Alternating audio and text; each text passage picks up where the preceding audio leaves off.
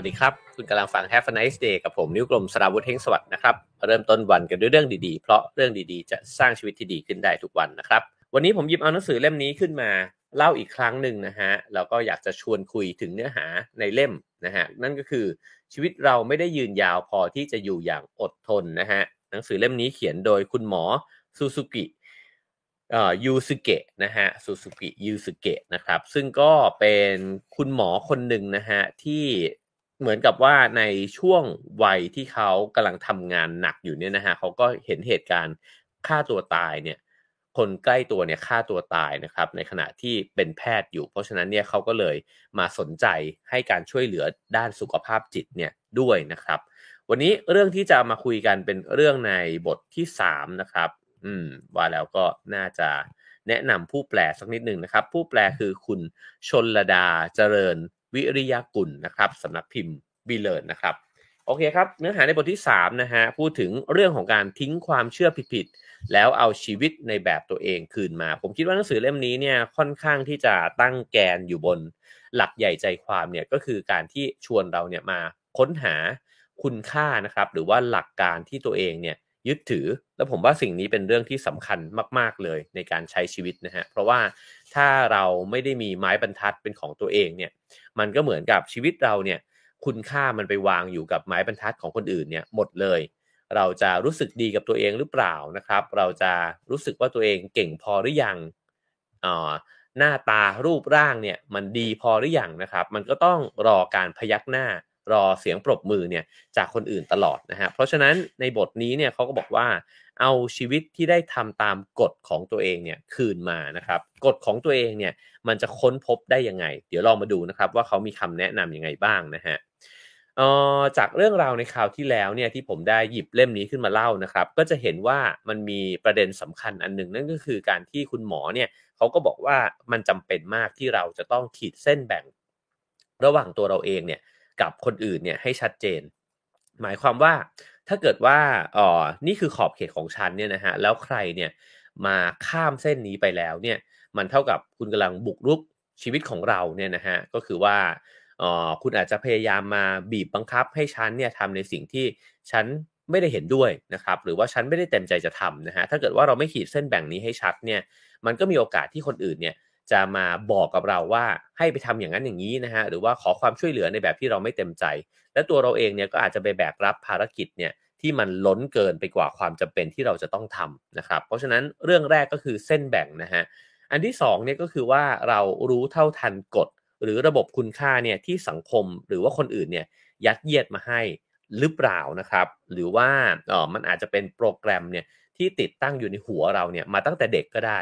ลองคิดดูว่าตั้งแต่เราเกิดมาแล้วก็เติบโตมานะฮะมันมีค่านิยมอะไรบ้างที่เราคิดว่ามันจะต้องเป็นแบบนั้นนะครับผมว่ามันมีคำหลายคำเลยที่มัน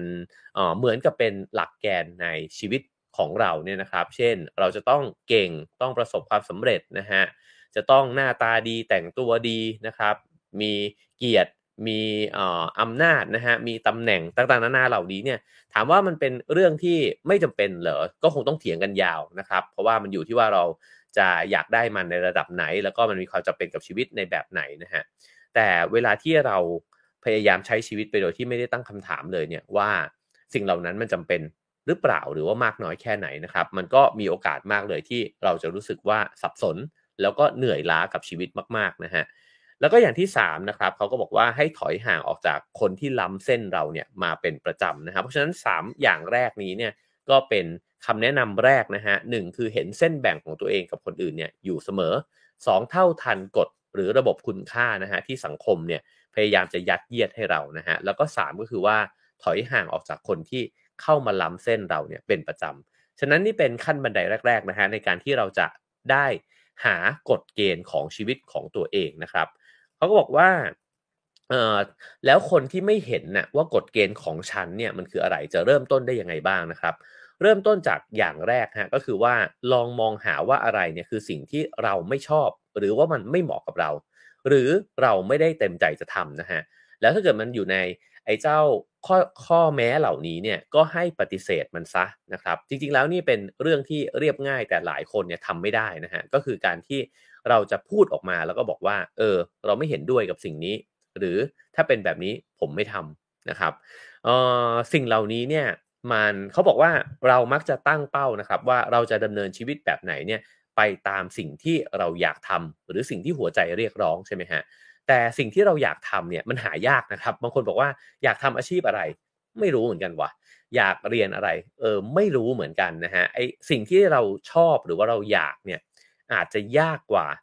การที่จับความรู้สึกว่าเราเกลียดอะไรหรือเราอึดอัดกับอะไรนะฮะเราไม่ชอบอะไรเนี่ยมันง่ายกว่าเพราะว่าจริงๆสิ่งเหล่านี้เวลาที่มันเกิดขึ้นเนี่ยมันแทบจะทนไม่ไหวเลยนะฮะฉะนั้นเนี่ยเขาบอกว่าอะไรก็ตามที่มันรู้สึกแบบนี้นะฮะให้เราลองที่จะมองเห็นมันนะครับแล้วก็ค่อยๆปฏิเสธมันไปเรื่อยๆสิ่งที่เหลืออยู่เนี่ยมันก็จะกลายเป็นสิ่งที่มันเหมาะกับตัวเรานั่นเองนะฮะทีนี้เขาบอกว่าอยากให้ลองคิดดูนะครับว่าเราเนี่ยกำลังเอาเวลาของตัวเองเนี่ยไปอยู่กับไอ้เจ้าค่านิยมของคนอื่นเนี่ยมากเกินไปหรือเปล่านะฮะคือถ้าเกิดว่าเราใช้ชีวิตเนี่ยอยู่กับกฎเกณฑ์ของคนอื่นอยู่ตลอดเวลาเนี่ยบางทีมันก็เหมือนกับใช้เวลาไปนะฮะกับสิ่งที่มันไม่ได้สำคัญกับเราเลยนะฮะหนึ่งก็คือใช้ไปกับการแข่งขันนะฮะแล้วก็ประชันกันอย่างที่สองก็คืออาจจะใช้เวลาไปกับการถูกไหว้วานนะครับคนอื่นมาบอกว่าจะช่วยทำอันนั้นให้หน่อยทำอันนี้ให้หน่อยนะครับอีกอันหนึ่งก็คือเราเป็นคนที่รักษามารยาทเนี่ยมากไปหรือเปล่าหรือบางทีเนี่ยเราอยากจะสร้างความประทับใจให้คนอื่นเนี่ยมากไปหรือเปล่านะฮะเช่นบางคนเนี่ยในนี้ก็ยกตัวอย่างว่าไปตามกดไลค์รูปแล้วก็สเตตัสของเพื่อนเนี่ยนะฮะก็ส่วนหนึ่งเนี่ยก็เพราะว่าอยากให้เขาเนี่ยรู้สึกดีกับตัวเองก็บางทีก็อาจจะเสียเวลาเสียพลังงานเนี่ยไปกับเรื่องเหล่านี้มากผมว่ายกตัวเองออกมานอกเฟซบุ๊กเนี่ยก็มีเรื่องเหล่านี้เช่นกันนะฮะเช่นจะต้องไปงานนู้นงานนี้นะฮะกับผู้คนจำนวนมากมายเลยเนี่ยก็เพราะว่าอยากจะไปปรากฏตัวให้เขาเห็นน่ะแล้วก็เขาจะได้รักเราเขาจะได้ประทับใจเราอะไรแบบนั้นนะฮะแต่บางทีเนี่ยมันก็เหนื่อยบางทีมันก็ฝืนด้วยเหมือนกันนะฮะแล้วก็เขาบอกว่าถ้าเกิดว่าเราลองใช้เวลาในชีวิตเนี่ยไปทำตามกฎของคนอื่นหรือว่าค่านิยมของคนอื่นเนี่ยนะฮะวันละ3 ชั่วโมงเนี่ยก็เท่ากับว่าใน5 วันของการเอ่อของการทำงานเนี่ยนะครับเราจะใช้เวลาไปถึง15 ชั่วโมงเนี่ยต่อสัปดาห์แล้วก็60 ชั่วโมงต่อเดือนหรือ720 ชั่วโมงต่อปีนะครับอันนี้ผมว่าเป็นการประเมินที่น้อยมากนะฮะจริงๆแล้วเนี่ยสัปดาห์หนึ่งมี7 วันด้วยซ้ำนะครับแล้วก็ถ้า10 ปีเนี่ยเท่ากับว่าเราใช้ชีวิตเนี่ยไปตามสายตาของคนอื่นเนี่ยถึง7,200 ชั่วโมงเนี่ยนะฮะต่อ10 ปีนะครับซึ่งมันเยอะมากนะฮะ ฉะนั้นเนี่ยไอ้เจ้าการใช้ชีวิตตามกฎของตัวเองมันก็เลยสำคัญนะครับแล้วก็มันจะช่วยดึงเวลาดึงพลังงานเนี่ยกลับมาให้กับตัวเราเองด้วยนะฮะเพราะว่าเราไม่ต้องไปเอาอกเอาใจคนอื่นหรือว่าไปวิ่งตามสิ่งที่คนอื่นบอกว่าดีเนี่ยมากจนเกินไปนะครับแล้วเราก็จะเอาเวลาและพลังงานเหล่านั้นเนี่ยมาสร้างความสุขหรือว่าสร้างไอ้เจ้าสิ่งที่เราคิดว่ามันมีคุณค่ากับชีวิตเราเนี่ยได้มากยิ่งขึ้นนะครับแต่เราควรจะปฏิเสธเรื่องไหนบ้างนะฮะเดี๋ยวลองมาดูว่าคุณหมอเนี่ยเขามีคำแนะนำอะไรบ้างนะฮะ เขาบอกว่าโลกนี้เนี่ยมันก็มีแนวความคิดนะฮะแล้วก็คำพูดที่เรามักจะได้ยินกันนั่นก็คือการบอกว่าให้เราเนี่ยค้นหาสิ่งที่เราอยากจะทำหรือว่าความฝันหรือความหวังนะฮะแล้วก็ตั้งเป้าหมายกับมันนะครับเพราะว่าสิ่งเหล่านี้มันเป็นเรื่องที่ดีคือเราจะมองหาสิ่งที่มันเป็นความฝันกันใช่ไหมครับผมคิดว่าคนที่เกิดมาในยุคสมัยเดียวกันกับผมเนี่ยนะฮะก็อยู่ในค่านิยมแบบนี้เนี่ยแหละก็คือ หาความฝันแล้วก็เดินหน้าไปสู่มันให้ดีที่สุดนะฮะในนี้เนี่ยด้วยความที่เป็นหนังสือจากประเทศญี่ปุ่นนะฮะเพราะฉะนั้นบริบทสังคมญี่ปุ่นเนี่ยผมว่ามันยิ่งเข้มข้นมากไปกว่าบริบทสังคมไทยอีกด้วยซ้ำนะฮะแต่ว่าก็มีความใกล้เคียงกันมากนะฮะเขาบอกว่าสังคมญี่ปุ่นเนี่ยเรียกร้องให้ผู้คนเนี่ยมีสิ่งที่อยากทำเนี่ยมากเกินไปผมว่าคนไทยใกล้เคียงนะฮะคือเราพยายามที่จะมองหานะครับว่าเราทำอะไรได้อีกแล้วก็เราอยากทำอะไรอีกนะครับ ตั้งแต่เด็กเนี่ยเด็กๆก็จะถูกถามว่าอยากจะโตขึ้นเป็นอะไรนะฮะอยากจะทำอะไรบ้างนะครับพอมาถึงวัยเรียนก็จะบอกว่าแล้วอยากไปทำงานอะไรนะครับพอทำงานอยู่ในบริษัทเนี่ยก็จะถูกถามว่าแล้วคิดว่าจะทำอะไรเนี่ยให้กับบริษัทเนี่ยได้บ้างนะฮะเพราะฉะนั้นเนี่ยชีวิตมันเหมือนโยนคำถามมาใส่เราตลอดเวลาว่าเราจะต้องทำอะไรเพิ่มมากขึ้นไปอีกนะฮะพวกเขาเนี่ยมักจะถูกถามว่า ถ้าเกิดว่าเวลาเราตอบไปบอกว่าช่วงเนี้ยก็ยังไม่มีอะไรที่อยากทำนะฮะสิ่งที่เกิดขึ้นคืออะไรฮะเราจะมีความรู้สึกผิดทันทีใช่ไหมครับว่าทำไมเราเป็นคนที่ใช้ไม่ค่อยได้เลยวะ มันไม่มีความฝันเลยเหรอมันไม่มี passion นะครับไม่มีความปรารถนาที่จะอยากจะทำอะไรเลยเหรอนะครับความรู้สึกนี้ก็เป็นความรู้สึกผิดเมื่อเทียบกับบรรทัดฐานของสังคมเหมือนกันนะครับเพราะว่าสังคมเนี่ยจะบอกว่าคนที่มันเจ๋งอะมันต้องมีความฝันแล้วก็มุ่งมั่นเนี่ยทำสิ่งนั้นอยู่ตลอดเวลานะครับเราก็เลยอดรู้สึกที่จะผิดเนี่ยไม่ได้นะครับ แต่ทีนี้เนี่ยสิ่งที่อยากทำเนี่ยก็อาจจะไม่ใช่สิ่งจำเป็นที่ชีวิตเนี้ยมันจะไม่ได้นะครับคือบางช่วงเวลามันก็อาจจะยังไม่มีก็ได้อะมันไม่ได้มีสิ่งที่อยากจะทำขนาดนั้นนะครับแล้วเขาบอกว่าต่อให้ไม่มีสิ่งที่เราอยากทำเนี่ยมนุษย์ก็สามารถใช้ชีวิตอย่างมีความหมายได้นะครับแล้วก็ถึงจะมีสิ่งที่อยากทำมากแค่ไหนเนี่ยหากมันไม่ใช่สิ่งที่อยากจะทำจริงๆเนี่ยมันอาจจะทำให้เราเหนื่อยใจมากกว่า ก็เป็นไปได้นะครับคือเวลาเราบอกว่าเฮ้ยเราอยากทำนู่นทำนี่มากมายเต็มไปหมดฉันกำลังทำนั่นทำนี่เนี่ยบางทีเราไม่ได้คิดทบทวนนะครับว่าที่เรากำลังวิ่งไปแบบว่าโอ้โฮมุ่งหน้าไปอย่างเหน็ดเหนื่อยเนี่ยตกลงแล้วมันมีคุณค่ากับจิตใจของเราจริงๆหรือเปล่านะครับทีนี้เขาบอกว่าสิ่งที่อยากทำเนี่ยมักจะตั้งอยู่บนระบบคุณค่าของคนอื่นนะครับแล้วก็อย่างที่เมื่อกี้เกริ่นไปนะครับเช่นเรื่องของการมีทรัพย์สินเพิ่มมากขึ้นนะครับมีหน้ามีตาในสังคมนะครับ ทีนี้พอมันเป็นเรื่องเดียวกันเนี่ยพอสังคมบอกว่าสิ่งเหล่านี้เนี่ยเป็นสิ่งที่ควรจะต้องมีควรจะต้องทำนะฮะมันก็เลยมีคนเนี่ยอยู่ในลู่แข่งเดียวกันเนี่ยมากมายเต็มไปหมดใช่ไหมฮะมองไปซ้ายขวาเนี่ยก็มีคนที่พยายามจะวิ่งไปในค่านิยมเดียวกันเนี่ยอยู่เยอะแยะเต็มไปหมดนะฮะสมมุติว่าจะต้องแต่งตัวสวยเหมือนกันนะครับมันก็ต้องแข่งกันว่าจะสวยในแนวเดียวกันแบบเนี้ยมันเหนื่อยกว่านะฮะ แล้วก็ถ้าจะต้องใช้ของแพงหรูหรานะฮะเราก็มองไปที่เพื่อนเราเฮ้ยมันใช้ยี่ห้อที่แพงกว่าเราอีกนะครับนาฬิการุ่นเจ๋งกว่าเราอีกเนี่ยมันก็เหนื่อยเพราะว่ามันก็คือลู่วิ่งที่วิ่งไปในทิศทางเดียวกันนะฮะแต่ว่าถ้าเกิดว่าเรามีกฎเกณฑ์ของตัวเองว่าเฮ้ยฉันก็แต่งตัวแบบนี้เนี่ยแหละมันอาจจะไม่ค่อยทันสมัยนะแต่ว่ามันก็เป็นแบบที่ฉันชอบอะนะครับแล้วฉันก็โอเคกับฉันที่เป็นแบบเนี้ยนะฮะมันก็อาจจะแข่งกับคนอื่นน้อยลงเหนื่อยน้อยลงนะฮะ ซึ่งไอ้เจ้าความสำเร็จของไม้บรรทัดนั้นเนี่ยเขาบอกว่ามันก็มอบกับความอิ่มเอมใจให้กับเราจริงๆนั่นแหละเวลาที่เราเหนือกว่าคนอื่นนะครับแต่ก็ไม่มีอะไรรับประกันความสุขในระยะยาวเลยเพราะว่าจริงๆแล้วเนี่ยเหนือฟ้ามีฟ้าอยู่เสมอใช่ไหมครับคือเราอาจจะเจ๋งกว่าเพื่อนในช่วงเนี้ยแต่เราเหลือบมองขึ้นไปเนี่ยมันก็มีคนที่เจ๋งกว่าเราเพราะฉะนั้นเนี่ยในลู่วิ่งของการแข่งขันเนี่ยมัน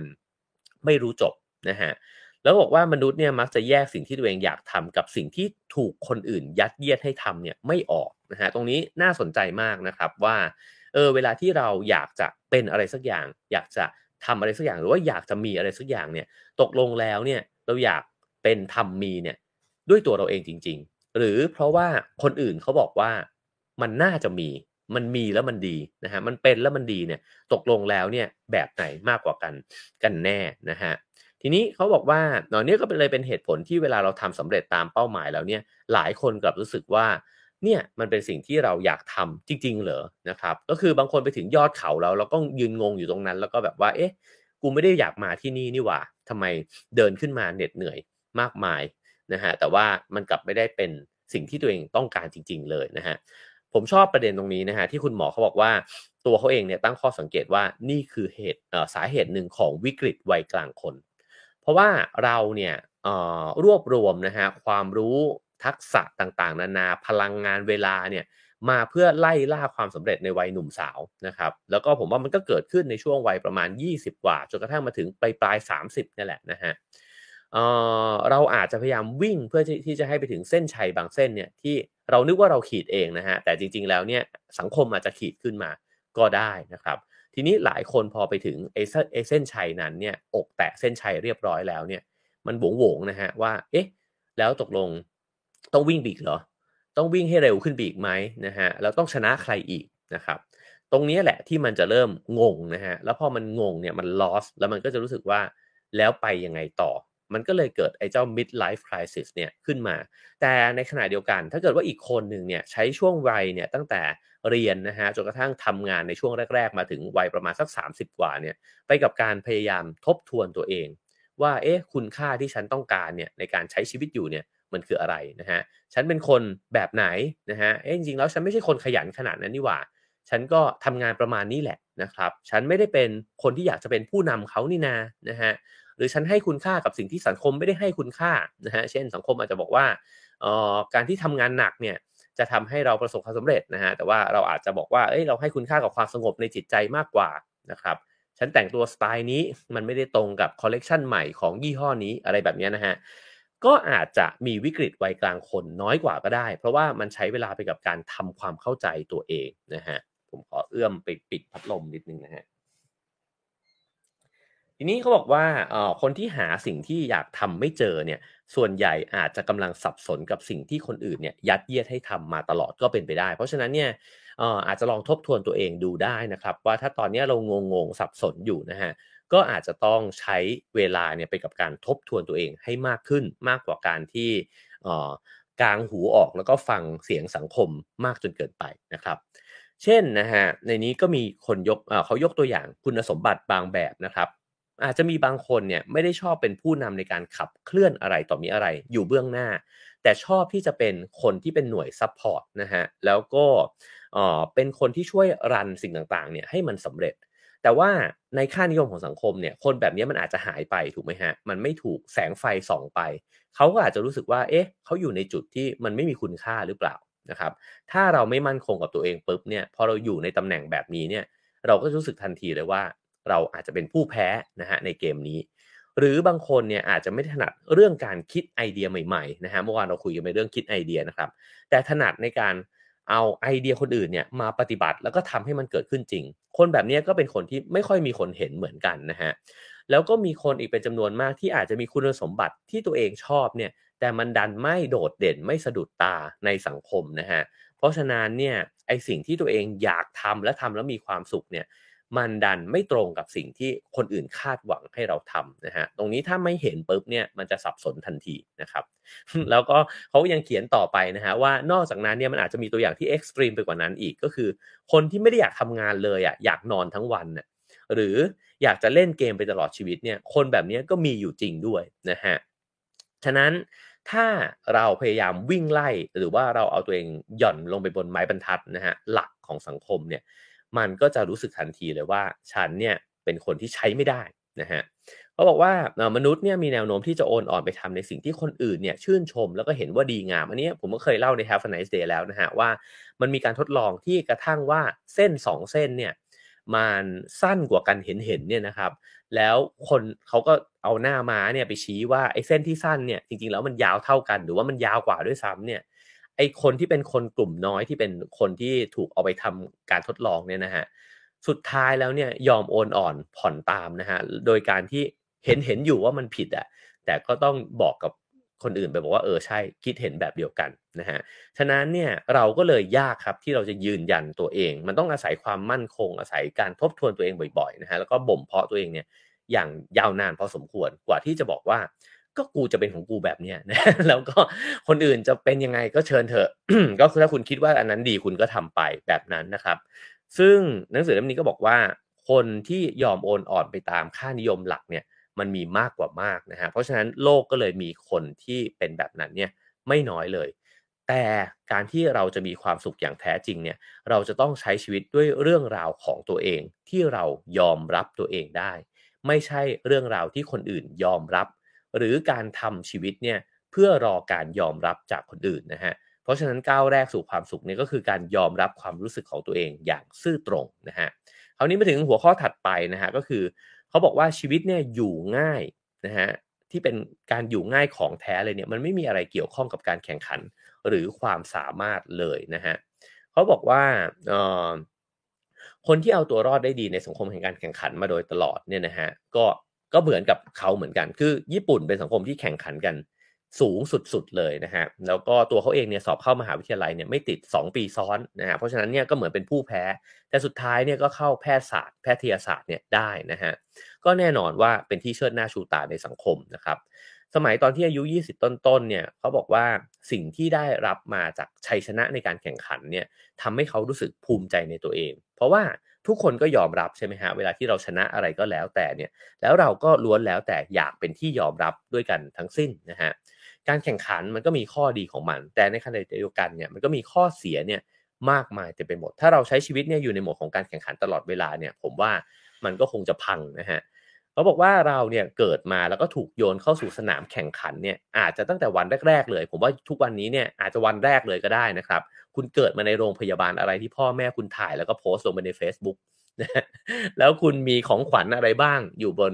ไอ้เจ้าเปลหรือว่าเตียงนอนนะฮะข้างๆที่เพื่อนๆพี่ๆเนี่ยเขาไปเยี่ยมกันนะครับผมว่าเราถูกเปรียบเทียบเนี่ยมาตั้งแต่วินาทีแรกที่เกิดมาเลยนะครับ แล้วหลังจากนั้นเราก็ถูกเปรียบเทียบอีกจากกับพี่น้องในบ้านนะครับพี่เขาเรียนเข้ามหาวิทยาลัยนี้ได้แล้วทำไมแกยังเรียนอยู่ตรงนี้นะฮะอะไรแบบนั้นกับเพื่อนในสถานศึกษาเราก็แข่งกันตลอดนะครับแล้วก็กับที่ทำงานก็ไม่ต้องพูดถึงเลยนะครับฉะนั้นเนี่ยเราก็อยู่ในระบบที่มันปลูกฝังคุณค่านะฮะให้กับการที่เราจะต้องเป็นผู้ชนะ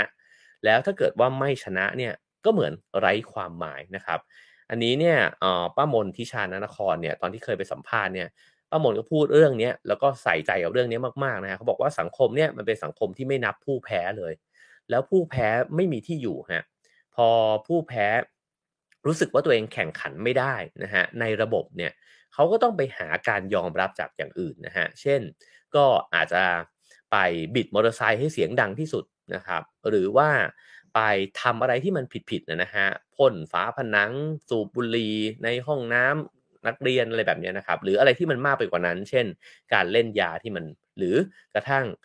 พยายามไปหาเงินมานะฮะเพื่อที่จะได้ใช้นู่นใช้นี่แล้วก็ได้รับการยอมรับเนี่ยนะครับฉะนั้นเนี่ยสังคมที่มันมีการแข่งขันตลอดเวลาเนี่ยมันทำร้ายคนเนี่ยเยอะมากมันไม่ได้ทำร้ายแค่ผู้แพ้ผมว่ามันทำร้ายกระทั่งผู้ชนะเพราะผู้ชนะเองก็ไม่เคยชนะขาด ก็ต้องแข่งต่อนะเกมการแข่งขันไม่รู้จบนะครับแล้วก็ไม่รู้ว่าจะต้องชนะเนี่ยไปอยู่ถึงเมื่อไหร่นะฮะฉะนั้นเนี่ยคนเราก็จะมีความคิดแบบเมื่อกี้ที่บอกคือถ้าไม่ชนะก็ไม่มีความหมายกับ2ก็คือต่อให้คุณชนะแล้วคุณยังไม่ยืนอยู่บนจุดที่เป็นที่1เนี่ยคุณก็ต้องวิ่งต่อไปนะฮะแต่จริงๆแล้วคุณค่าของมนุษย์มันขึ้นอยู่กับชัยชนะจริงหรือนะครับการเห็นคุณค่าในตัวเองเนี่ยก็คือความรู้สึกที่ว่าถึงเราเนี่ยจะเป็นของเราแบบเนี้ย มันก็ไม่ได้สมบูรณ์แบบนะฮะไม่ได้หล่อเหลาสวยงามอะไรขนาดดาราเขาเป็นเนี่ยนะฮะแล้วเราก็ไม่ได้ดีเลิศมากมายอะไรด้วยนะฮะแล้วเราก็อาจจะเป็นคนแพ้ในบางครั้งเนี่ยแต่เราก็เป็นเราแบบนี้แหละนะเขาบอกว่านี่คือการยอมรับคุณค่าของตัวเองผมว่านี้เนี่ยเจ๋งยิ่งกว่าการไปชนะแล้วก็ได้รับการยอมรับจากคนอื่นอีกนะฮะเพราะว่ามันก็คือการที่เราซื่อสัตย์กับสิ่งที่เราเป็นเราพึงพอใจนะฮะกับตัวเราไม่ได้หมายความว่าเราจะไม่พัฒนาตัวเราเองให้ดีขึ้นไปนะครับแต่ว่าเราก็ไม่ต้องเอ่อมีความสุขด้วยการที่จะไปดีกว่าใครนะครับ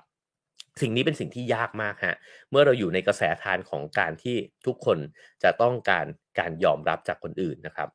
ทีนี้ยิ่งเรายอมรับในสิ่งที่ตัวเองเป็นไม่ได้เนี่ยเราก็ต้องยิ่งทุ่มเทนะฮะให้กับสิ่งที่คนอื่นยอมรับมากขึ้นเท่านั้นถูกไหมฮะทุกอย่างเลยเช่นตอนที่ผมเรียนอยู่ผมอาจจะเป็นคนชอบวิชาพละมากๆชอบวิชาศิลปะดนตรีนะฮะมากๆเลยนะฮะแต่ผมไม่ชอบเคมีเลยเนี่ยแต่ผมก็ต้องเรียนเคมีเนี่ยให้มันได้เกรด4อะทั้งๆที่จริงมานั่งคิดดูก็เอ๊ะ แล้วกูจะต้องได้4ทุกตัวเนี่ยไปทำไมนะฮะไม่รู้เหมือนกันนะครับว่าต้องได้ไปทำไมถึงไม่เอาดีในสิ่งที่ตัวเองชอบที่สุดเช่นภาษาไทยหรืออะไรเงี้ยนะฮะไปให้มันดีสุดๆไปเลยแบบนั้นนะครับแต่หลายครั้งเนี่ยอันนี้เป็นแค่ตัวอย่างใช่ไหมฮะมันไม่ใช่แค่เรื่องการเรียนเลยถามว่า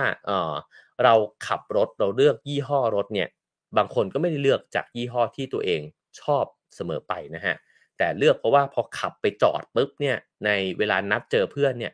เฮ้ยมันรู้สึกว่าเราเท่าเพื่อนว่ะมันเท่าเทียมเพื่อนนะฮะหรือว่าเขาก็จะได้ยอมรับเราอะไรแบบนั้นนะฮะนาฬิกามากมายเต็มไปหมดนะฮะผมว่าทุกๆท่านก็จะนึกกันออกอยู่แล้วนะครับซึ่งเขาก็บอกว่าเราเนี่ยก็เลยกลายเป็นคนที่ใช้ชีวิตหนักขึ้นทำงานหนักขึ้นเรียนหนักขึ้นเพื่อค่านิยมเหล่านี้นะฮะ แล้วสิ่งเหล่านี้มันสะท้อนอะไร มันสะท้อนว่าเราไม่รู้สึกเลยเหรอว่าไอ้แบบที่เราเป็นอยู่ธรรมดาๆแบบที่ไม่มีเปลือกหุ้มเนี่ยมันมีคุณค่าแล้ว ผมว่าสิ่งเนี้ยเป็นสิ่งที่ผมได้ค้นพบผ่านหลายๆคนนะครับว่าคนที่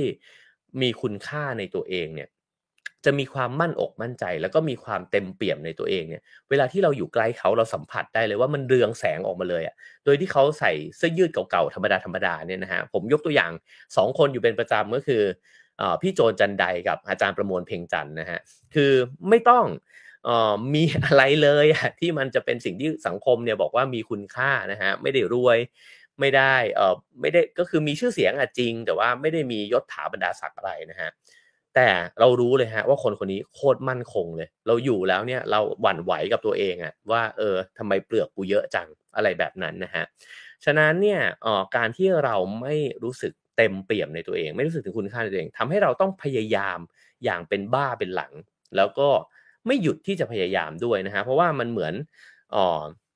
มันเหมือนภาชนะที่มีรูรั่วอะครับถมเท่าไรมันก็ไม่เต็มนะครับแล้วก็แทนที่เราจะรู้สึกโอเคกับตัวเองเวลาที่เราทำได้ดีระดับหนึ่งเนี่ยเรากลับรู้สึกว่าเออก็โอเควะทำได้ดีขนาดเนี้ยแต่มันยังมีคนอื่นทำได้ดีกว่าเราอีกนี่นานะมันก็จะเป็นวงจรแบบนี้เนี่ยไม่รู้จบนะครับหนังสือเล่มนี้อธิบายว่าเวลาคนเราทำอะไรได้ดีเนี่ยเราแค่รู้สึกว่าโล่งอกเองครับคือแทนที่เราจะ celebrate กับมันนะครับรู้สึกแบบโอ้โฮดีมากๆเลยเรามาถึงตรงนี้ได้นะครับเรารู้สึกถอนหายใจโล่งอกครับว่าเฮ้ยอย่างน้อยก็คาบเส้นแล้ววะนะครับเพราะว่าไอ้เกณฑ์มาตรฐานเนี่ยมันสูงไปกว่าที่เราทำได้อีกเยอะนะครับแล้วเราก็จะวิตกกังวลอยู่ตลอดเวลาว่าเฮ้ยมันจะมีคนเก่งกว่าเราเนี่ยโผล่ขึ้นมาอีกนะแล้วถ้าเกิดว่ามันมีวันนั้นเนี่ยตัวเราจะยังมีคุณค่าพออยู่หรือเปล่านะครับ สมมุติผมเขียนหนังสือออกมาเล่มใหม่แล้วผมอาจจะมีความใฝ่ฝันว่าโอ้โฮเดินไปที่ร้านหนังสือเนี่ยถ้ามันมีชาร์ต Bestseller อยู่นะเราขอติดสัก1ใน20นะครับพอไปเห็นจริงๆเฮ้ยติดว่ะดีใจนะครับแต่พอเห็นอ้าวมันที่อันดับ18ว่ะโอ้โฮมันมีอีกตั้ง17เล่มเนี่ยที่เขาแบบว่าขายดีกว่าเรามีคนชอบมากกว่าเรานะครับก็จะ fail นะครับหรือติดอันดับ1นะครับพออาทิตย์หน้าไปดูนะครับ อ้าวมันร่วงลงมาเป็นอันดับ2ก็ fail นะครับเพราะฉะนั้นเนี่ยไอ้เกมแบบนี้เนี่ยมันทุกข์ทรมานทุกข์ทรมานมากๆนะครับในขณะที่กลับกันถ้าเขียนหนังสือเสร็จแล้ววางปากกาวางเมาส์ปุ๊บแล้วก็ต้นฉบับเสร็จปิดเรียบร้อยโอ้โฮภูมิใจชิบเป๋งเลยเล่มนี้เขียนแล้วฟินน่ะเขียนแล้วมันรู้สึกดีกับตัวเองมากๆเนี่ยมันจบแล้วนะครับนั่นก็คือคุณค่าในตัวเองนั่นเองนะครับ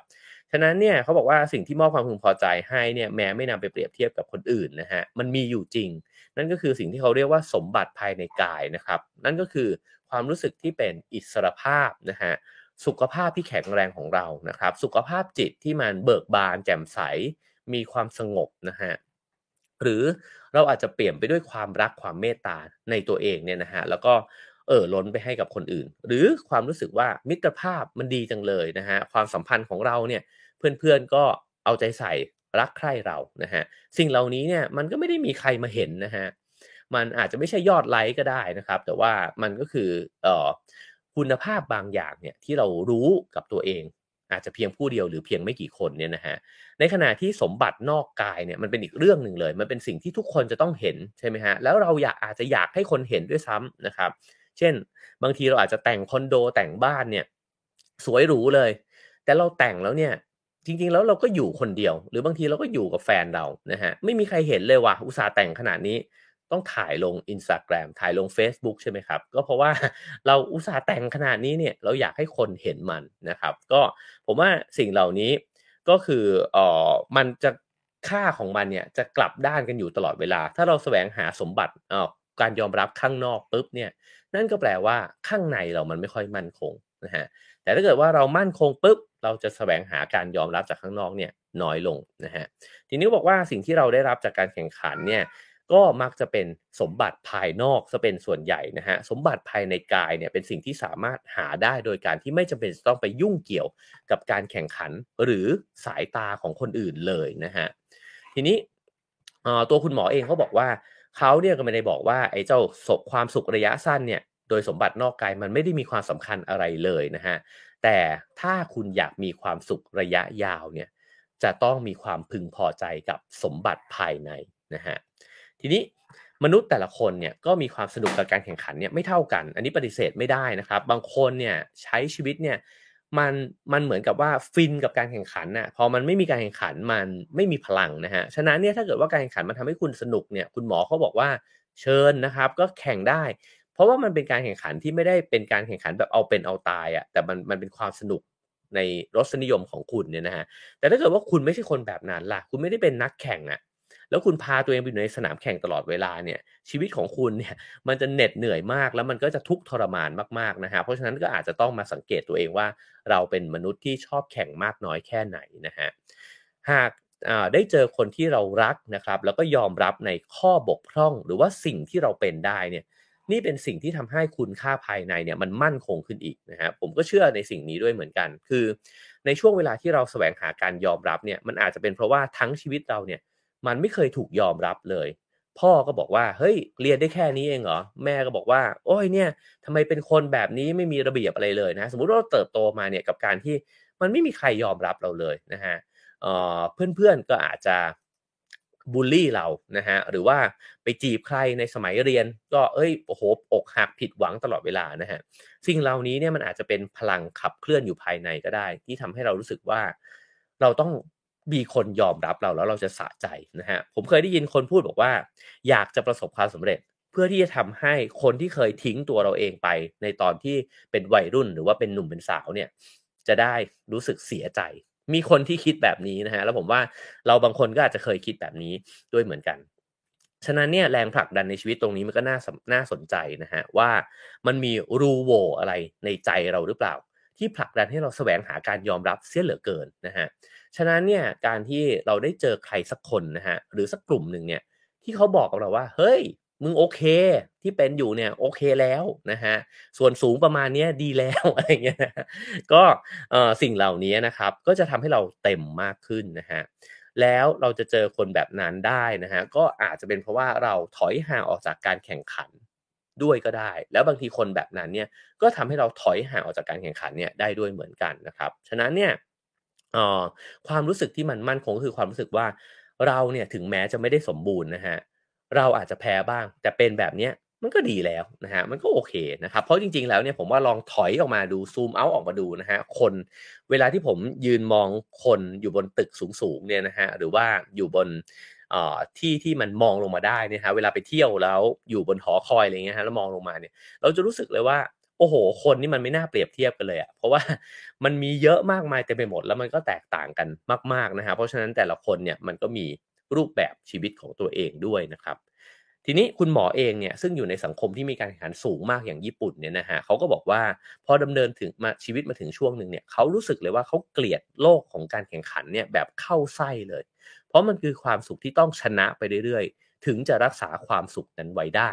แล้วมันเป็นค่าใช้จ่ายที่มันแพงเกินไปนะฮะเขารู้สึกว่าเขาเหนื่อยกับมันแล้วแม้ว่าจะเป็นแพทย์อยู่นะฮะแต่ว่าเส้นทางในวิชาชีพของเขาเนี่ยก็ไม่ได้มุ่งหน้าไปสู่เส้นทางของการแสวงหาการยอมรับแล้ว แล้วเขาก็รู้สึกว่าชีวิตในแบบนี้เนี่ยมันง่ายขึ้นกว่าเมื่อก่อนเยอะแล้วมันก็เบาใจกว่าเยอะเลยนะฮะผมจะจิบน้ำนิดหนึ่งนะครับ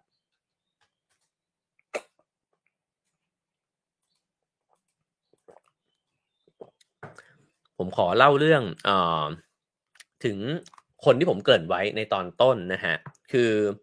คุณมานิตอุดมคุณธรรมนะฮะซึ่งก็ผมเคยเขียนหนังสือสิ่งสำคัญของชีวิตเนี่ยด้วยการที่ไปสัมภาษณ์พูดคุยคุณมานิตเนี่ยออกมานะฮะล่าสุดที่เพิ่งไปเจอคุณมานิตมาเนี่ยคือก็ไปที่บ้านแกนะครับแล้วก็อย่างที่เคยเขียนเล่าไว้ในหนังสือว่าบ้านของคุณมานิตเนี่ยตกแต่งแบบธรรมดามากๆนะฮะซึ่งจะว่าไปเนี่ยก็เป็นนักธุรกิจที่ประสบความสำเร็จนะฮะเงินทองเนี่ยมีเยอะแน่ๆนะครับ อีกเรื่องหนึ่งที่คุณมานิตเล่าให้ผมฟังก็คือว่า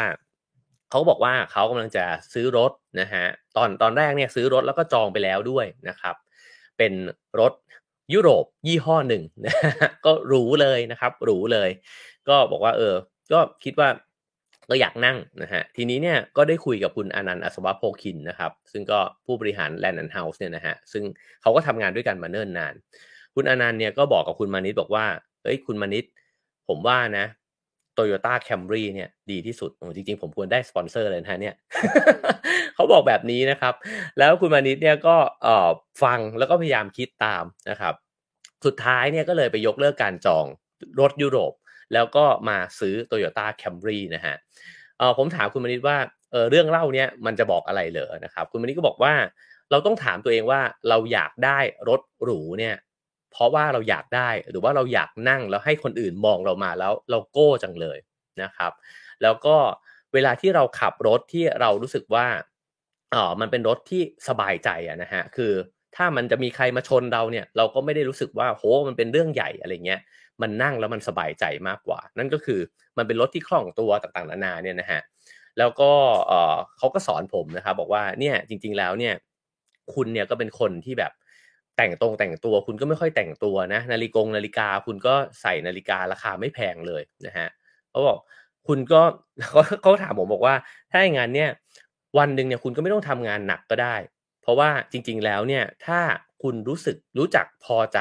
ในชีวิตที่ตัวเองเนี่ยพอใจได้นะครับคุณก็ไม่ต้องไปวิ่งแข่งกับคนอื่นแล้วก็ถ้าคุณไม่วิ่งแข่งกับคนอื่นปุ๊บเนี่ยคุณก็ไม่ต้องไปพยายามที่จะไปชนะใครหรือว่าดีไปกว่าใครเนี่ยนะฮะฉะนั้นเนี่ยคุณก็เลือกชีวิตของตัวคุณเองได้ว่าคุณจะทำงานแค่ไหนนะครับแล้วก็คุณจะอยากอยู่ตรงไหนอะเพราะว่าคุณรู้ตัวเองนะครับผมรู้สึกว่า มันเป็นตัวอย่างที่น่ารักนะฮะแล้วก็เป็นคำสอนที่ทำให้ได้คิดอะไรเกี่ยวกับชีวิตตัวเองเนี่ยเยอะเลยแล้วก็คิดว่ามันก็เป็นเรื่องเดียวกันกับในหนังสือเล่มนี้นะฮะที่กำลังเล่าสู่กันฟังอันนี้อยู่นะฮะประเด็นต่อไปนะฮะเขาก็พูดบอกว่าอีกเรื่องหนึ่งเนี่ยก็คือเรื่องที่เราไปแบกรับภาระในชีวิตเนี่ยมาจากคนอื่นเนี่ยเยอะเพราะว่าเราดันไปเอ่อใช้ชีวิตเนี่ยอยู่ในกฎเกณฑ์ของคนอื่นนะครับ ทีนี้มาถึงเรื่องของการไหว้วานนะฮะเขาบอกว่าสาเหตุที่เราหลีกหนีการไหว้วานไม่พ้นเนี่ยนะครับมันเพราะอะไรนะฮะอันแรกเนี่ยก็คือเราคิดว่าถ้าปฏิเสธเนี่ยเดี๋ยวมันจะเสียมารยาทหรือเปล่าอย่างที่สองก็คือว่าถ้าปฏิเสธไปเนี่ยมันจะส่งผลกับการงานของเราไหมหรือว่าความสัมพันธ์ของเราไหมนะฮะอย่างที่สามคือถ้าเราปฏิเสธเนี่ยเราจะดูกลายเป็นคนน่าเบื่อหรือกลายเป็นคนขี้เหนียวหรือเปล่าอันนี้อย่างที่สามเนี่ยก็คล้ายๆกับว่า เวลามีงานปาร์ตีเวลามีงานสังคมทั้งหลายนะฮะคือไปบ้างเนี่ยมันก็ดีแต่ถ้าคุณจะไปทุกงานเลยเนี่ยมันเพราะอะไรนะฮะในนี้เขาบอกว่ามันก็น่าคิดว่าเรากลัวว่าเพื่อนจะรู้สึกว่าไอ้เนี่ยมันเป็นคนน่าเบื่อหรือว่าเป็นคนขี้เหนียวหรือเปล่านะฮะฉะนั้นเนี่ยกลับไปถึงเรื่องของเส้นแบ่งนะครับว่าถ้าเกิดว่าเราไม่ได้ขีดเส้นแบ่งของตัวเองไว้ชัดเจนเนี่ยไอ้เจ้าค่านิยมต่างๆความคาดหวังต่างๆของคนอื่นเนี่ยมันก็จะไหลเข้ามาอยู่ในขอบเขตของชีวิตเรานะฮะ แล้วคุณหมอเนี่ยเขาก็บอกว่าคนที่มีอัตราการนับถือตัวเองต่ำเนี่ยมีแนวโน้มสูงที่จะทำตามสิ่งที่คนอื่นคาดหวังตรงนี้น่าสนใจนะครับคือเราเอาอกเอาใจคนอื่นทำไมก็อาจจะเป็นเพราะว่าเราอยากได้ความรักจากเขาไงล่ะเราอยากให้เขายอมรับเรานะฮะคนบอกเฮ้ยเอ๋ไปที่นู่นที่นี่หน่อยได้ครับได้ครับนะฮะถ้าเราได้ครับหมดปุ๊บเนี่ยสุดท้ายเราจะไม่ค่อยชอบชีวิตของตัวเองนะครับคือบางทีเนี่ย การทำประโยชน์ให้กับคนอื่นเนี่ยในระดับหนึ่งเนี่ยเราจะรู้สึกดีกับตัวเองใช่ไหมฮะแต่ถ้ามันทำในระดับที่เริ่มฝืนใจแล้วเนี่ยและโดนสะสมไปเรื่อยๆเนี่ยสุดท้ายเราจะไม่ค่อยชอบตัวเองแล้วถ้ามีใครสักคนเนี่ยไหว้วานเราซ้ำๆๆๆเนี่ยแล้วเราทำไปเรื่อยๆนะฮะเราจะเริ่มไม่ชอบเขาด้วยซึ่งจริงๆแล้วเนี่ยมันไม่ดีกับใครเลยนะฮะทีนี้เนี่ยพอยต์ตรงนี้มันก็คือว่าทำไมเราถึงทำอย่างนั้นทำไมเราถึงยอมรับตอบรับเนี่ยตลอดเวลานะฮะฉะนั้น คุณหมอเนี่ยก็เลยให้คำแนะนำนะครับว่าเราอาจจะต้องทบทวนตัวเองว่าเราเนี่ยมีความมั่นคงในตัวเองมากพอหรือยังนะฮะถ้าเรามั่นคงในตัวเองมากพอเราจะเริ่มรู้จักปฏิเสธแล้วก็ปฏิเสธได้อย่างมั่นคงด้วยฮะว่าไม่กลัวเขาจะเกลียดเราก็ไม่เป็นไรนะฮะแต่จริงๆไม่ควรให้เขาเกลียดก็คือว่าถ้าเรามั่นคงแล้วเนี่ยเราก็คงจะมีวิธีการที่จะบอกกับเขาเนี่ยในแบบที่เราเป็นจริงๆแล้วทำให้เขาเข้าใจตัวตนที่เราเป็นจริงๆว่าเฮ้ย ผมเป็นประมาณเนี้ยคือผมขอโทษนะพี่แต่ว่าผมอาจจะช่วงเนี้ยแบบเจอคนเยอะมากเลยอะผมขออยู่บ้านบ้างคือบอกตรงๆเลยก็ได้นะครับเพราะว่าผมจำเป็นจะต้องเอ่อเติมพลังงานเนี่ยให้กับตัวเองไม่งั้นเนี่ยเดี๋ยวอีกนิดหนึ่งผมจะกลายเป็นปัญหาสุขภาพจิตขึ้นมาได้อะไรเงี้ยนะครับผมคิดว่าคนที่มีความมั่นคงเนี่ยจะมีวิธีการปฏิเสธโดยที่ให้คนอื่นเนี่ยรับรู้ด้วยนะครับว่าตัวฉันเนี่ยเป็นแบบนี้แล้วถ้าเกิดว่าเขาเคารพในสิ่งที่เราเป็นจริงๆเนี่ย มันก็คบหากันต่อไปได้แน่นอนอยู่แล้วนะฮะทีนี้คนที่ปฏิเสธคนอื่นไม่เป็นผมว่าสักวันหนึ่งจะหยิบเอาเรื่องนี้มาคุยกันแบบยาวๆนะฮะในนี้มีคำแนะนำง่ายๆก็คือบอกว่าต้องเริ่มจากการปฏิเสธเรื่องเล็กก่อนนะฮะแล้วก็รู้สึกว่ามันไม่ได้แบบหนักใจมากอะที่จะปฏิเสธจากนั้นเนี่ยค่อยๆทำแบบนั้นไปเรื่อยๆนะฮะพอคุณได้ลองปฏิเสธคำชวนหรือว่าคำไหว้วานจากใครสักคนเนี่ยไปแล้วสัก10ครั้งคุณจะเริ่มรู้สึกว่าไม่ยากนี่หว่า จริงๆปฏิเสธได้นี่หว่าไม่ใช่เรื่องคอขาดบาดตายนะครับแล้วก็ไอ้ความรู้สึกของการปฏิเสธไม่ออกมันจะค่อยๆหายไปเองนะฮะทีนี้เคล็ดลับอีกอย่างหนึ่งนะฮะก็คือว่าหากตัดสินใจแล้วเนี่ย ว่าคุณไม่ทำสิ่งนี้แน่ๆให้รีบปฏิเสธให้เร็วเพราะยิ่งคุณปฏิเสธช้าคุณยิ่งปฏิเสธได้ยากอันนี้จริงเลยนะครับสมมุติเขาบอกว่าเดี๋ยวเรามีนัดกันในกลางเดือนมีนานะครับถ้าตั้งใจแล้วว่าจะไม่ไปเนี่ยบอกเลยว่าขอโทษจริงครับผมคิดว่าผมไม่สะดวกนะครับมันง่ายครับเพราะว่าเราบอกตั้งแต่กลางเดือนกุมภาใช่ไหมครับแต่ถ้าเกิดเราทอดยาวไปแล้วเนี่ยแล้วเขานึกว่าเราไปนะครับไปจนถึงกระทั่งต้นเดือนมีนาแล้วเนี่ยพอถึงตอนนั้นไอ้ครั้นจะปฏิเสธเนี่ยเขาอาจจะบอกเลยก็ได้ว่าเฮ้ยแต่พี่จองเอ่อที่นั่งเนี่ยสั่งอาหารไว้ให้แล้วเรียบร้อยอะไรอย่างเงี้ยนะเพราะฉะนั้นตรงนั้นเนี่ยวิกฤตแล้วนะครับเอ่อสิ่งสำคัญในเรื่องนี้ก็คือว่าต้องไม่ให้ความสัมพันธ์ระหว่างเรากับคนอื่นเนี่ยกลายเป็นความสัมพันธ์ระหว่างคนที่ไหว้วานกับคนที่ถูกไหว้วานถ้าความสัมพันธ์ของเราเนี่ยตกอยู่ในสถานะนั้นเมื่อไหร่เนี่ยมันไม่ใช่ความสัมพันธ์ที่ดีแน่ๆนะครับเพราะว่าอีกฝ่ายหนึ่งเนี่ยก็จะมาไหว้วานหรือว่าบังคับเนี่ยอีกคนเนี่ยให้ทำสิ่งนั้นสิ่งนี้เนี่ยอยู่เป็นประจำอีกคนก็ต้องกัดฟันช่วยเหลือเนี่ยไปตลอดเวลานะฮะนี่คือความสัมพันธ์ที่ไม่เท่าเทียมแล้วจริงๆไม่เป็นผลดีกับใครเลยเพราะว่าเราอาจจะคบหากันอยู่แต่ว่าในใจเนี่ยมันไม่ได้ชอบคนคนนั้นเลยนะฮะฉะนั้นเขาไม่ได้ผิดแต่เขาไม่รู้นะฮะถ้าเกิดว่าเราเป็นคนที่ดันยอมทำเองเนี่ยมันโทษเขาไม่ได้เหมือนกันนะครับเพราะฉะนั้นเนี่ยตัวเราจำเป็นจะต้องขีดเส้นแล้วก็ปฏิเสธเนี่ยออกมาให้ชัดเจนมากขึ้นด้วยนะครับแล้วก็บอกว่าในทางกลับกันครับไอ้แบบแรกนี่คือคนที่ปฏิเสธไม่เป็นแบบที่2ก็คือคนที่ขอความช่วยเหลือจากคนอื่นไม่เป็นคนขี้เกรงใจนะฮะเวลาที่จะต้องบอกคนอื่นว่าขอให้ทำอันนั้นนี้ให้หน่อยเนี่ยก็กลัวว่าไม่รู้จะขอยังไงดีรู้สึกว่ายุ่งยากอะจะไปขอมันก็ยุ่งกว่างั้นทำเองดีกว่านะครับหรือถ้าไปขอเขาจะลำบากหรือเปล่านะฮะเขาเหนื่อยไหมเขาจะเสียเวลาเขาหรือเปล่านะฮะคิดเยอะมากมายเต็มไปหมดนะครับแน่นอนว่าคนเราควรจะมีความเกรงอกเกรงใจคนอื่นนะฮะแต่เกรงใจมากไปบางทีตัวเองลำบากนะครับทีนี้เนี่ยคนแบบนี้เนี่ยอาจจะกลายเป็นคนที่ไม่มีคนมาช่วยเหลือตัวเองเลยเพราะฉะนั้นเนี่ยชีวิตมันก็จะเหนื่อยใช่ไหมฮะแล้วก็จะรู้สึกว่าโหทำอะไรก็ต้องทำด้วยตัวเองเนี่ยตามลำพังตลอดเวลานะครับฉะนั้นความสัมพันธ์ที่ดีนะฮะมันคือความสัมพันธ์ที่มีการให้และรับเนี่ยในระดับที่เหมาะสมแล้วเวลาที่ชีวิตเนี่ยเกิดเหตุฉุกเฉินขึ้นมาเราจะรู้สึกครับว่าเรานึกคนออกว่าว่ะถ้าเรื่องเนี้ยน่าจะมีคนเนี้ยอย่างน้อยพอจะช่วยเหลือเราได้พอจะไหว้วานได้นะครับยิ่งมีความสัมพันธ์แบบที่เท่าเทียมแบบนี้เนี่ยอยู่เรื่อยๆนะครับเราก็จะเห็นใบหน้าของมิตรภาพแบบนี้เนี่ยอยู่รายล้อมเราก็จะมีความมั่นคงในจิตใจมากขึ้นด้วยแล้วก็มีความมั่นคงในตัวเองมากขึ้นด้วยว่าเฮ้ยเราไม่ต้องการยอมรับจากคนอื่นมากมายอะไรเลยเพราะว่ามิตรสหายที่อยู่รอบๆตัวเนี่ยเขาโอเคกับเราเขายินดีที่จะช่วยเหลือเรานะครับเพราะฉะนั้นมันก็เป็นเรื่องเดียวกันด้วยเช่นกันนะครับอันนี้ก็นึกถึงคำสอนของท่านพี่ท่านหนึ่งนะฮะพี่วูดดี้ธนพลสิริธนชัยนะฮะซึ่งเป็นผู้บริหารบริษัท Fraser Property เนี่ยนะฮะพี่วูดดี้เนี่ยสอนผมบอกว่าคุณอย่าเกรงใจคนซะจนมันไม่มีมิตรภาพอันนี้เป็นเรื่องที่เป็นมุมที่ใหม่มากสำหรับผมนะฮะเพราะผมคิดว่าความเกรงใจเป็นเรื่องที่ดีพี่วูดดี้เนี่ยบอกว่าถ้าคุณเกรงใจคนมากเกินไปคุณจะไม่ใกล้ชิดใครเลย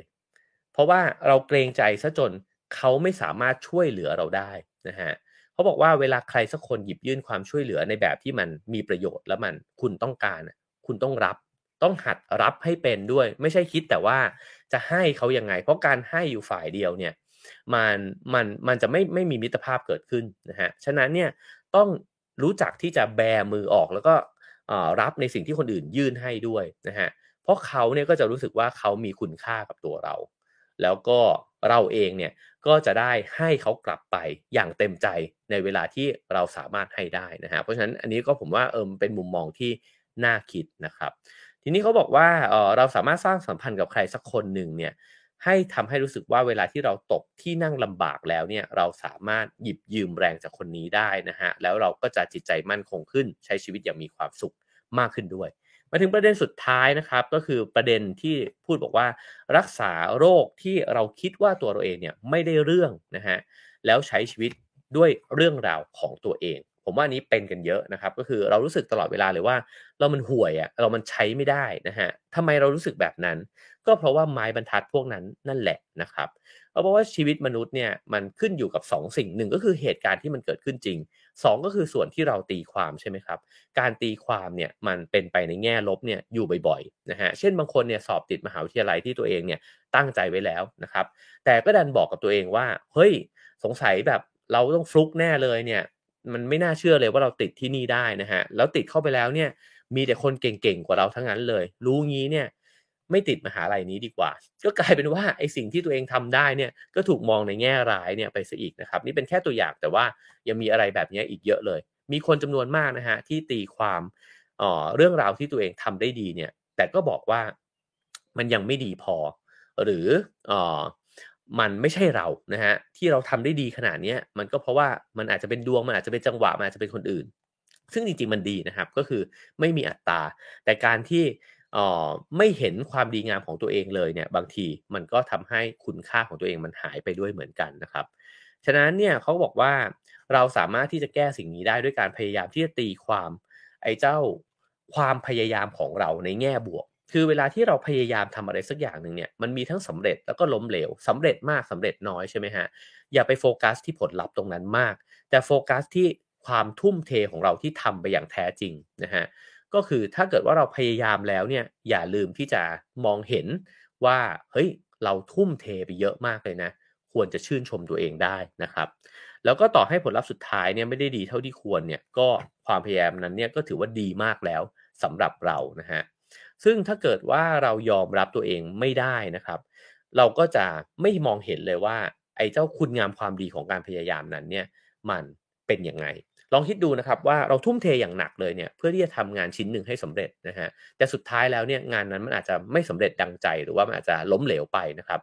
แต่เรากลับโทษตัวเองทั้งหมดเลยว่าโหทำไมห่วยแตกแบบนี้นะฮะนั่นแปลว่าเราไม่ได้ให้คุณค่ากับไอ้พลังงานความทุ่มเททั้งหมดเนี่ยที่ทำมาตลอดทางเลยนะฮะเป็นแบบนี้ไปตลอดเนี่ยโอ้โหเราคงรู้สึกแย่กับชีวิตตัวเองมากนะครับ ฉะนั้นเนี่ยเป็นสิ่งที่คุณหมอเนี่ยถึงขั้นเรียกว่าโรคเลยนะฮะเป็นโรคเรามันไม่ได้เรื่องหรือฉันมันไม่ได้เรื่องเนี่ยนะฮะก็จะทำให้เรายอมรับตัวเองในแบบที่เป็นจริงๆไม่ได้มันเป็นเรื่องเดียวกันเลยคือจริงๆแล้วเนี่ยถ้ายอมรับความล้มเหลวตัวเองได้กลับมั่นคงกว่านะฮะคือแล้วทำไมอะก็ทำไปแล้วก็มันไม่สำเร็จอะแต่ก็ทุ่มเทเต็มที่แล้วแบบนั้นนะครับแล้วก็ด้วยความที่ไม่อาจคิดได้ว่าถึงจะมีข้อเสียเยอะแยะมีเรื่องที่ทำไม่ได้เนี่ยมากมายเต็มไปหมดเนี่ย แต่ชีวิตเราเนี่ยมันก็มีอยู่มาเนี่ยอย่างมีคุณค่ามากพอแล้วนะฮะถ้าเรายังคิดแบบนี้ไม่ได้เราก็จะต้องแสวงหาการยอมรับเนี่ยจากสถานภาพที่คนส่วนใหญ่ยอมรับนะฮะไม่ว่าจะเป็นมหาวิทยาลัยที่มีชื่อเสียงนะครับอาชีพที่คนยอมรับหรือว่าสถานะทางสังคมทั้งหลายเนี่ยมาประดับตัวไว้นะฮะ แล้วก็การที่คนอื่นยอมรับและชื่นชมในความสำเร็จจนรู้สึกดีใจนะฮะว่าเราทำสิ่งเนี้ยได้นะครับจริงๆแล้วเนี่ยมันเป็นคนละเรื่องเลยกับการที่เราเห็นคุณค่าในตัวเองที่เราคิดว่าต่อให้ไม่มีอะไรที่เราทำสำเร็จเลยเนี่ยเราก็ดีใจแล้วที่เราได้ทุ่มเทพยายามทำกับมันมาไม่มีใครรู้ครับแต่เรารู้ผมว่าประเด็นตรงนี้เป็นประเด็นสำคัญนะครับเพราะว่าในชีวิตนี้เนี่ยมันมีเรื่องที่เรารู้แต่คนอื่นไม่รู้เนี่ยเยอะมากนะฮะ แล้วมันเป็นเรื่องที่เรารู้ครับว่ามันโคตรจะโอ้โฮต้องใช้พลังงานและเวลาเนี่ยไปกับมันแล้วจริงๆมันคือคุณค่านะครับแต่ทีนี้พอคนอื่นไม่เห็นเพราะว่ามันดันไม่สำเร็จหรือมันดันไม่ได้รางวัลนะครับมันดันไม่ได้ไปอยู่ในจุดที่คนอื่นเนี่ยให้ค่าเนี่ยก็กลายเป็นว่าเราวัดตัวเองจากสายตาคนอื่นแล้วคนอื่นไม่ปรบมือให้ก็แปลว่าโอ้ทำไมเรามันห่วยกว่าคนอื่นขนาดนี้นะครับ ทีนี้เขาบอกว่าในด้านกลับกันฮะถ้าเราไปมีความสุขกับสิ่งที่อยู่ภายนอกใช่ไหมครับเสียงปรบมือคำยอมรับชื่นชมจากคนอื่นเนี่ยมันก็จะ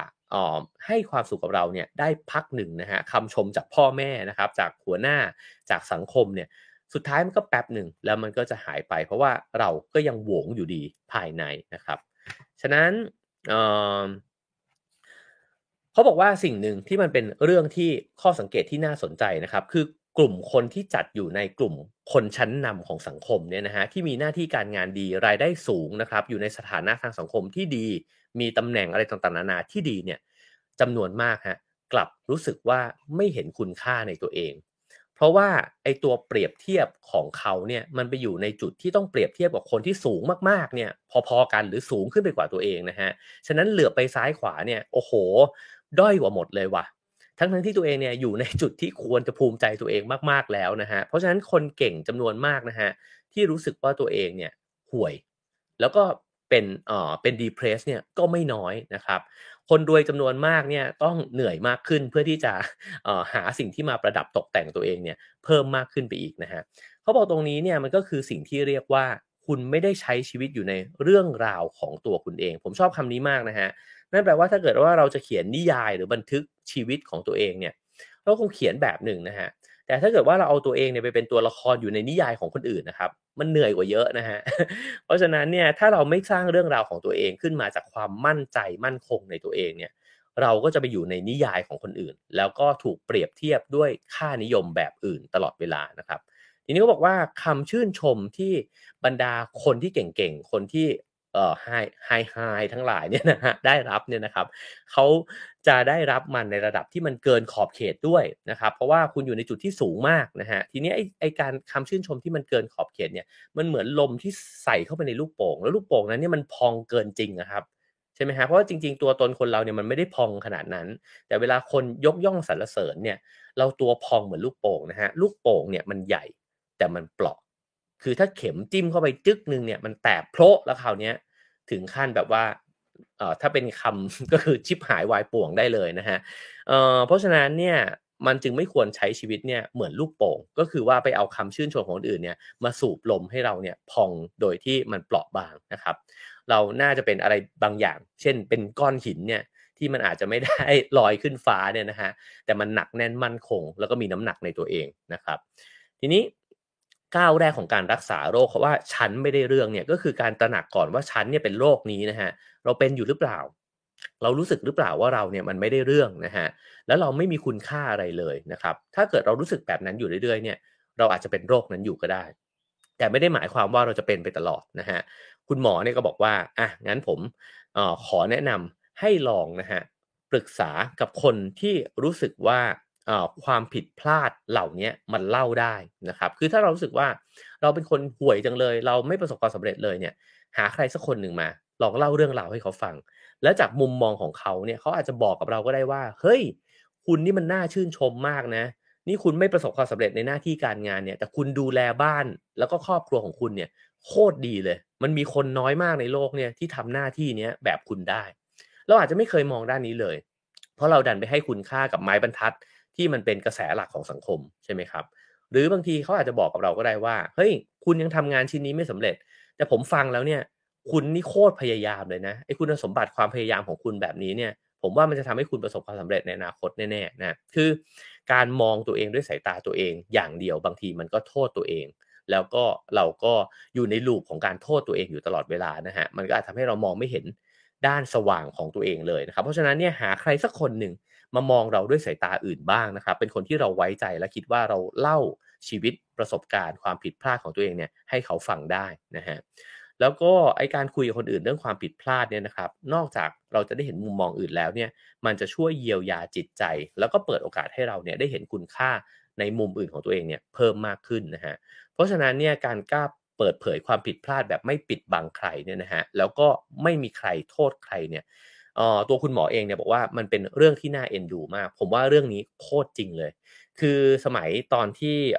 เป็นหนุ่มกว่าเนี้ยนะครับตั้งแต่วัยรุ่นวัยเรียนวัยทำงานแรกๆเนี่ยผมเป็นมนุษย์ที่ปิดป้องความผิดพลาดตัวเองแล้วก็มักจะหาข้ออ้างครับว่าทำไมมันถึงผิดแบบนี้นะครับหรือถ้ามันเกิดขึ้นผมจะพยายามส่ายตาหาคนอื่นก่อนเสมอเลยว่าใครวะใครมันเป็นคนที่ทำให้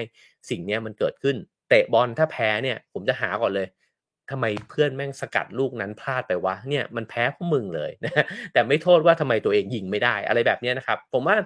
สิ่งเหล่านี้เคยเป็นมาแต่พอโตขึ้นมาเนี่ยเรากลับรู้สึกครับว่าคนที่บอกว่าเฮ้ยยิ่งเป็นคนที่แบบโอ้โหมีอำนาจหน้าที่มากกว่าเรานะฮะสมมุติมีหัวหน้าเราเนี่ยแล้วบอกเราว่าเฮ้ยพี่ขอโทษว่ะจ็อบเนี้ยพี่ผิดเองตอนนั้นพี่ไม่น่าทำแบบนั้นเลยพี่ไม่น่าตัดสินใจแบบนั้นเลยเรารู้สึกเลยครับว่าคนนี้โคตรเจ๋งเลยอะ แล้วเราก็ค่อยๆหัดนะฮะที่เวลาที่เกิดอะไรผิดพลาดขึ้นเนี่ยก็พยายามที่จะพยักหน้าแล้วก็บอกว่าผมผิดเองผมขอโทษตรงนี้นี่ผมพลาดไปเองนะฮะแล้วไอ้เจ้าการกล้าเปิดเผยความผิดพลาดแบบนี้มันดียังไงนะฮะมันเท่ากับว่าเรายอมรับสิ่งที่เราเป็นฮะแล้วเราไม่ได้ปิดมันไว้เพื่อต้องการการยอมรับจากคนอื่นก็คือผิดก็ผิดนะฮะแล้วพอผิดแล้วยอมรับบ่อยๆเนี่ยเราจะรู้สึกว่ามันผิดได้แล้วเราก็มั่นคงกับตัวเองว่าคนเรามันก็มีแผลมีพลาดเนี่ย ได้เหมือนกันทำแบบนี้บ่อยๆเนี่ยมันก็รู้สึกแล้วฮะว่างั้นเวลาที่เราพลาดเราก็ไม่ต้องไป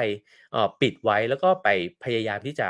หาการยอมรับจากคนอื่นนะครับคุณหมอเนี่ยบอกว่าถ้าทำแบบนี้ได้ชีวิตง่ายขึ้นเยอะฮะเพราะว่าชีวิตที่มันง่ายก็คือชีวิตที่มันจริงใช่ไหมฮะชีวิตที่มันจริงก็คือชีวิตที่มันไม่สมบูรณ์แบบอะเราก็ไม่ได้สูงส่งอะไรขนาดนั้นนะฮะเราก็ไม่ได้เพอร์เฟกต์ขนาดนั้นนะครับเพราะฉะนั้นเนี่ยเราก็เป็นเรานะครับแล้วก็